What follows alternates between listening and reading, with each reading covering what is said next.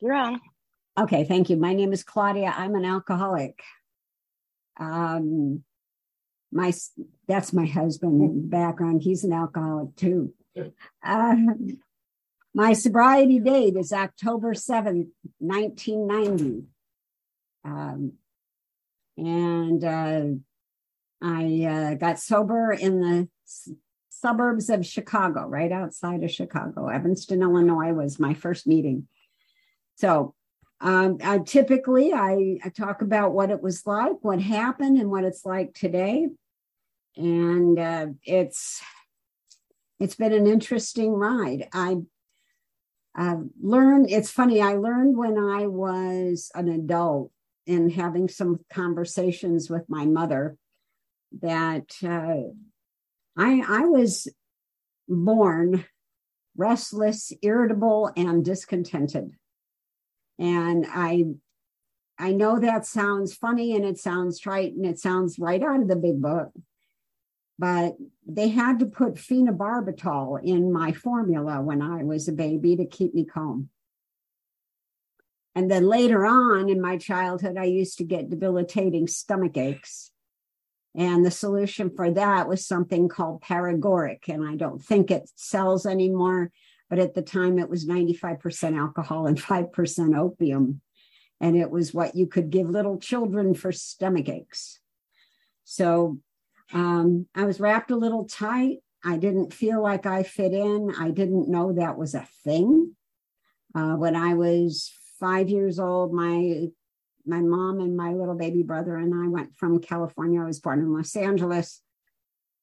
Took a train to Chicago to spend some time with my grandparents. And that's when my dad decided he didn't want to be a dad anymore.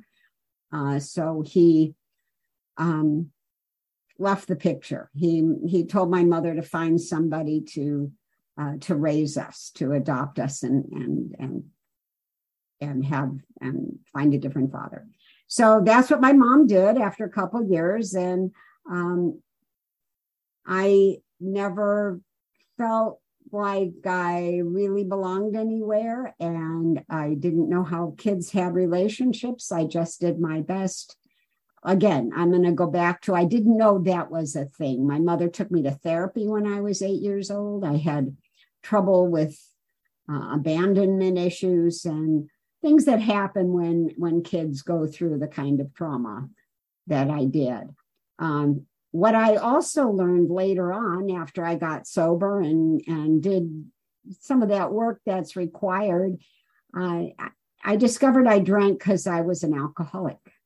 I drank not because my father walked out on us, and I didn't drink because of the childhood that I had. I drank because I had a reaction to alcohol that's different than other people's reaction to alcohol.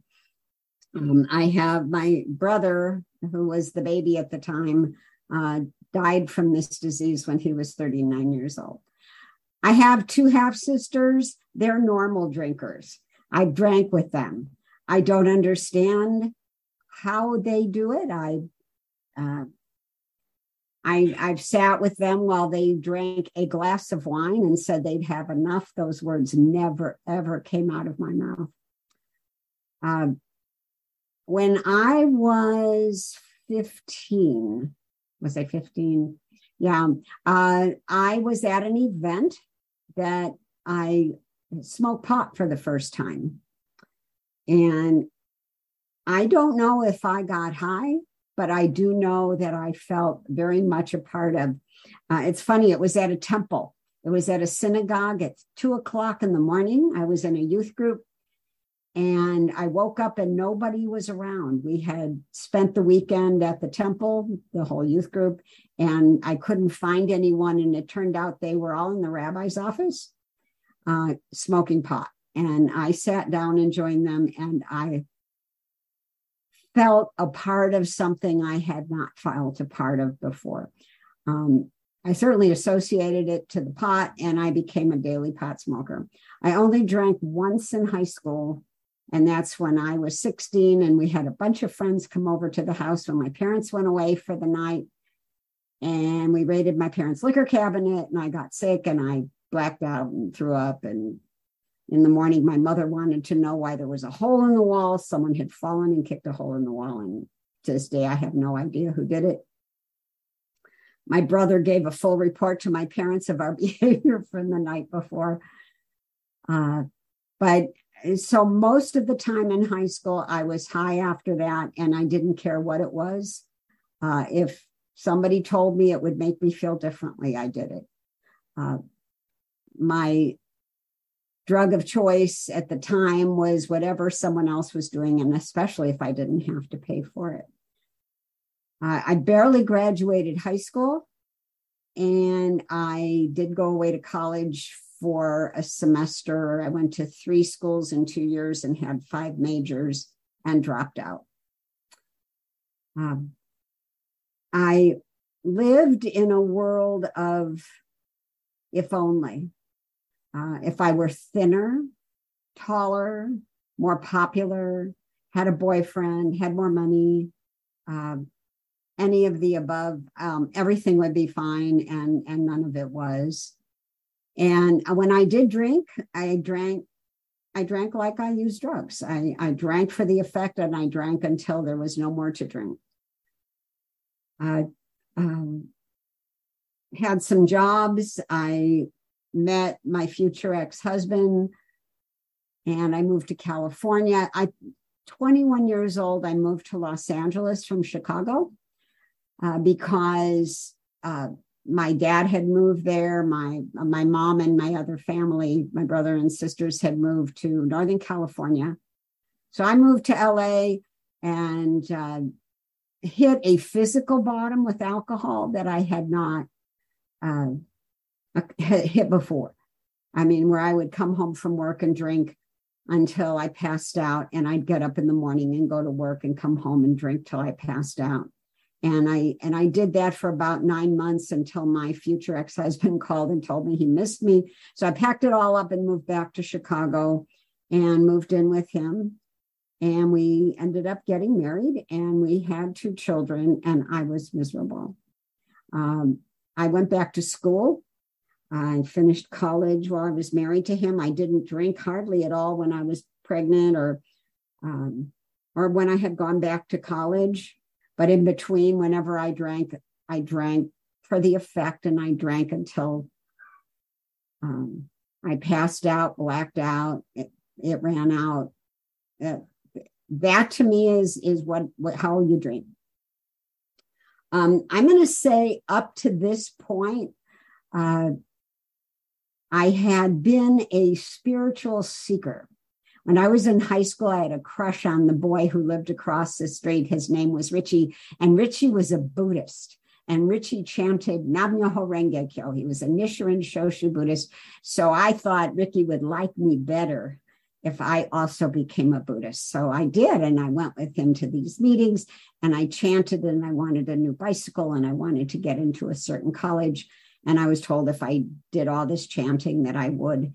And I didn't get into the school I wanted, and I didn't get a bicycle, so I quit. And then I found out that Richie didn't like me anyway. So that was part of a spiritual progress I went through. I used to read Baba Ram Dass. I read Carlos Castaneda. I read a lot of sort of the spiritual thinkers at the time in the 60s, trying to find something that would explain something to me, that would have meaning to me. I pursued some of these just like I pursued taking LSD. I took a lot of LSD between my junior and senior year of high school. Again, by the end of that summer, I thought for sure I had achieved some sort of spiritual mountaintop, and I hadn't. So, like I said, I fast forward, I married this man, and we had 2 children, and we lived in the suburbs of Chicago, and I wasn't happy. And I remember looking out the window at the house across the street with a glass in my hand thinking, I know if I had the house across the street, then I'd be happy. whatever it was. I had more money if I could lose 20 pounds, and whatever it was, and I would be happy. And I started drinking more, and then we got divorced. I filed for divorce. He was not a nice person. And when I filed for divorce, I started drinking like I was drinking before I had gotten married.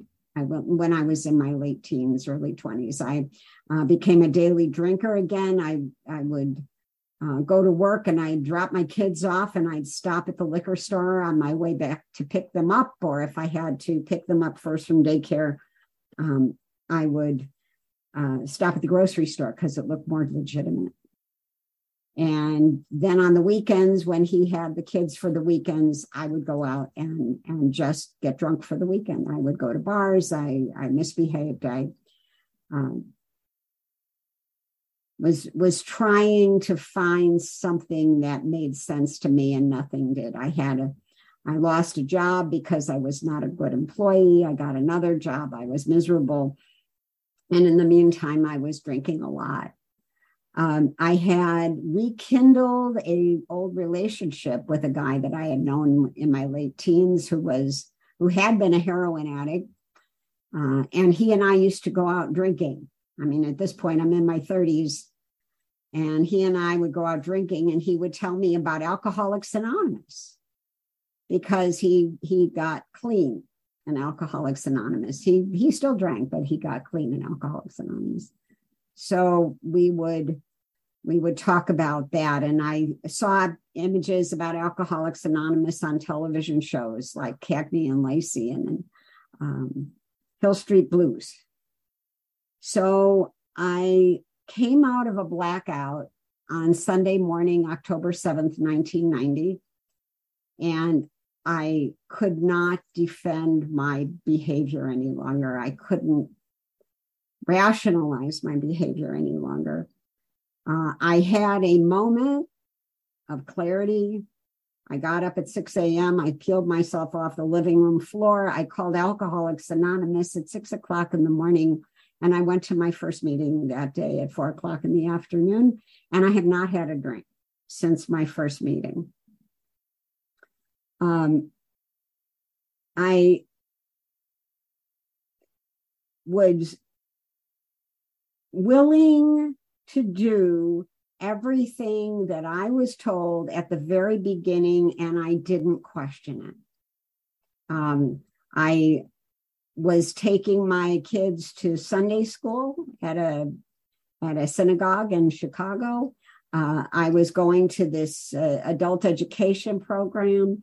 I did not have any religious convictions whatsoever. I grew up in I always joke, I grew up gastronomical Judaism. I didn't know what it was that I was supposed to believe. I didn't really have a concept of God or a higher power, but I knew how to do the cooking. I knew what foods belonged to what holidays. And my mother who passed away this past May, devout atheist. If you could be a devout atheist, and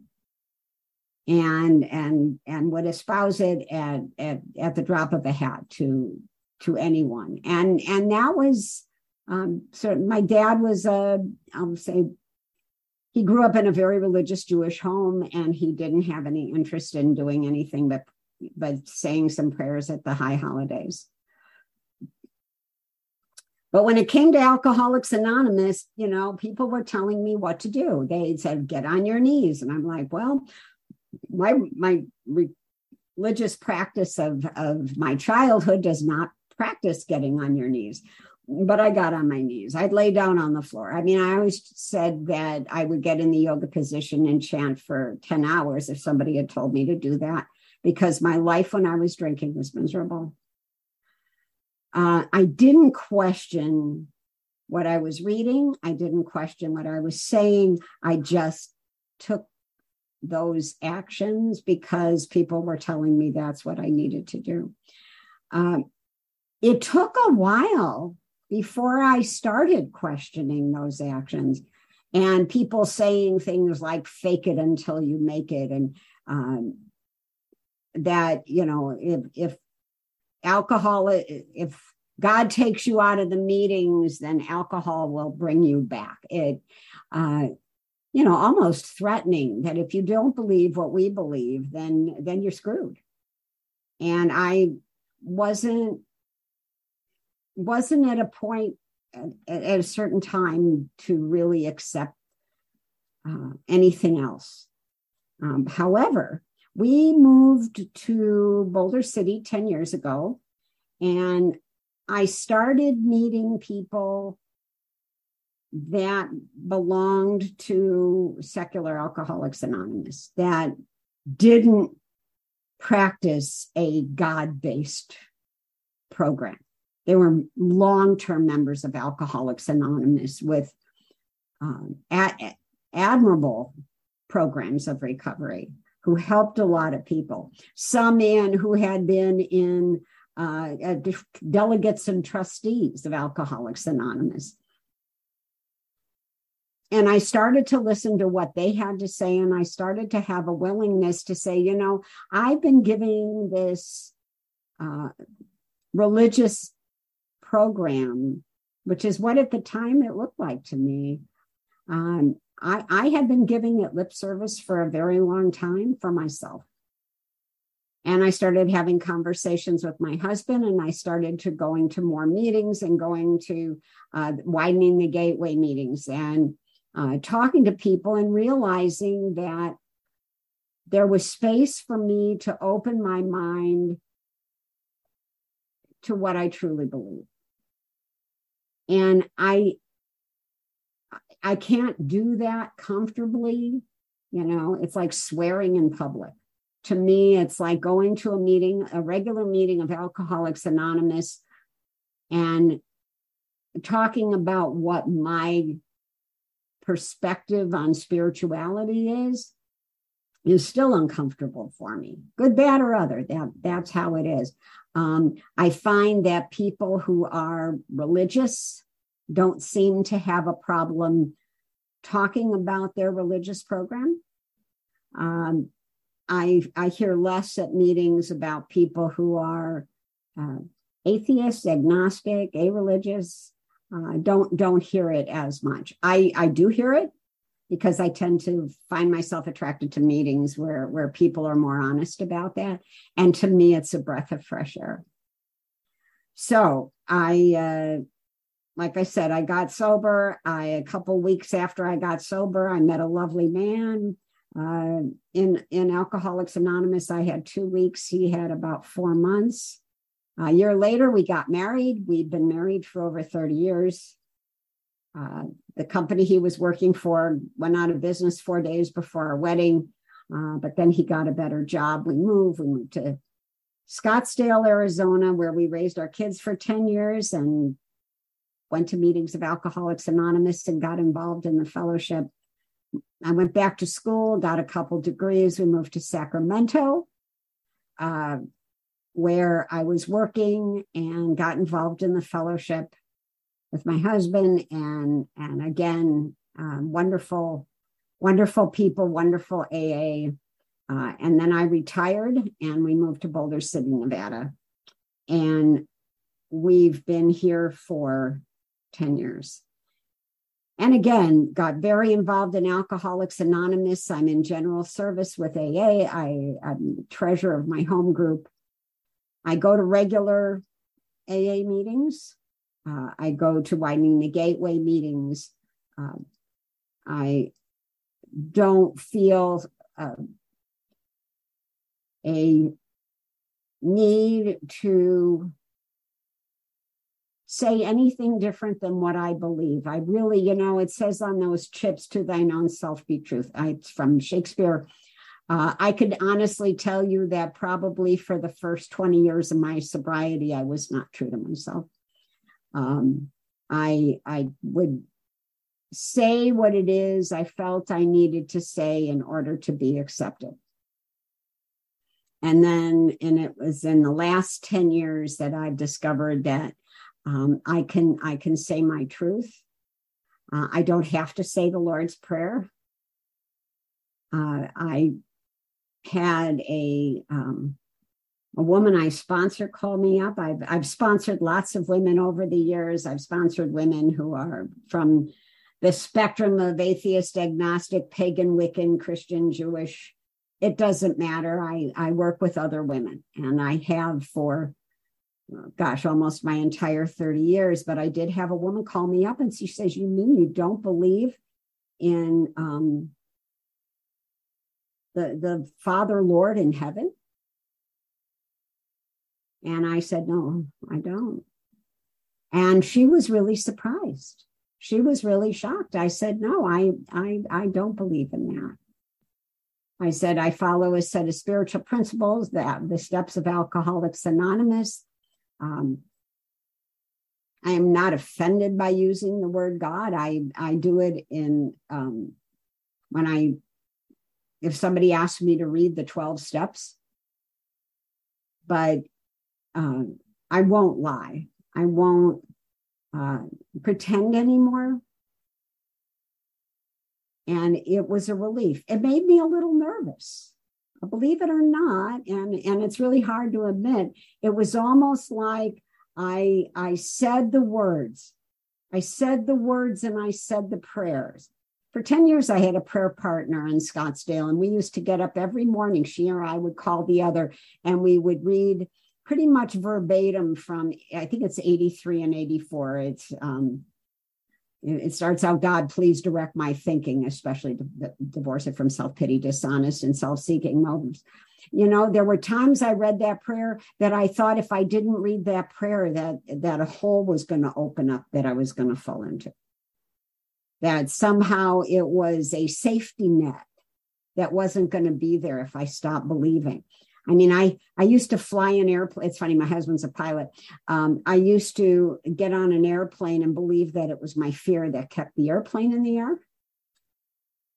And I went for a while believing that my life was only going to continue to be as good as it was if I continued to pretend that I believed something that I didn't believe.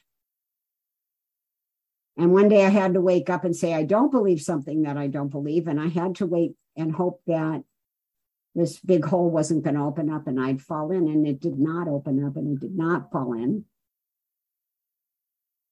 I can honestly say that I envy people who were raised with deep religious faith and continued to have that, or found it again when they got into Alcoholics Anonymous.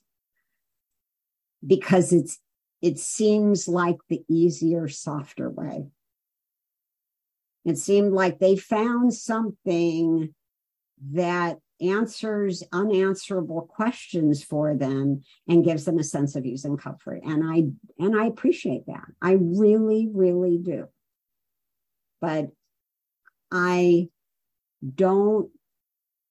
can't believe something because somebody else believes it, and I see that they find some truth in that they find some ease and comfort in that. I had to discover that my ease and comfort came from being honest with myself, living my life with a set of spiritual and principles that don't necessarily have to do with a supernatural being. And it's been a process for me. I think on the other hand, I looked at somebody like my mother, and look at people who I know who are very, very comfortable in their belief system. And it's taken me a while. And it's interesting because it's like been a very small growth spurts of discovering, say, that I asked my sister if she believed in God. Now, my sister is 60 years old. I am 68 years old. And I felt like I was 12, and I'm going up to this 4-year-old and I'm saying, "Do you believe in God?"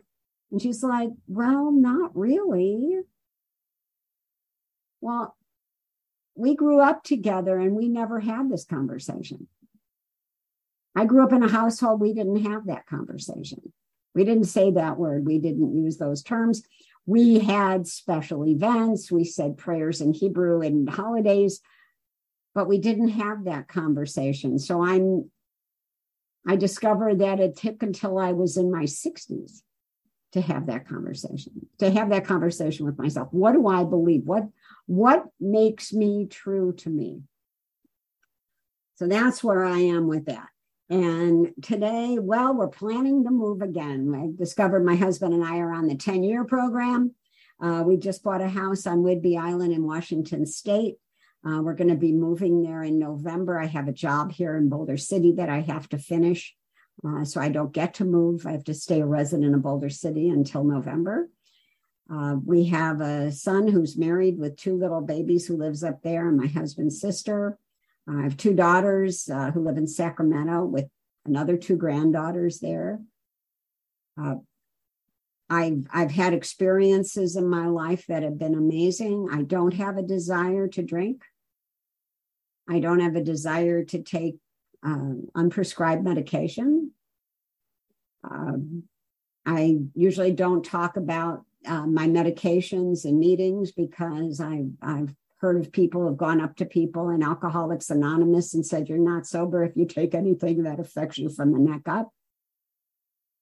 Well, I suffer from depression, and I have been treated for my depression for over 25 years. But I don't talk about that in a meeting of Alcoholics Anonymous, particularly because just like I don't say that I don't believe in your supernatural perspective of God, I don't say that at most meetings either, because I appreciate that you might have an opinion about it, but I've gotten to a point where your opinion about it is not important to me. You know, like I said, there are people in Alcoholics Anonymous who don't believe you can stay sober without their perspective of God. There are people in Alcoholics Anonymous who would say, I'm probably not sober because I've been taking a medication to treat my depression for over 25 years. So that's where I am. I am in a process of growth. I have been probably for most of my life. I like to remain teachable. I'm interested in studying everything. I'm interested in what people believe. I'm interested in the fact that there are people who are deeply religious. I think it's wonderful. I think people should follow that thing that gives them joy. So that's where I am today. I'm growing up in Alcoholics Anonymous and grateful that it's given me the space to discover who I am and to find a place like this. And I want to thank you for giving me an opportunity to share all of that today. That's it. Thank you.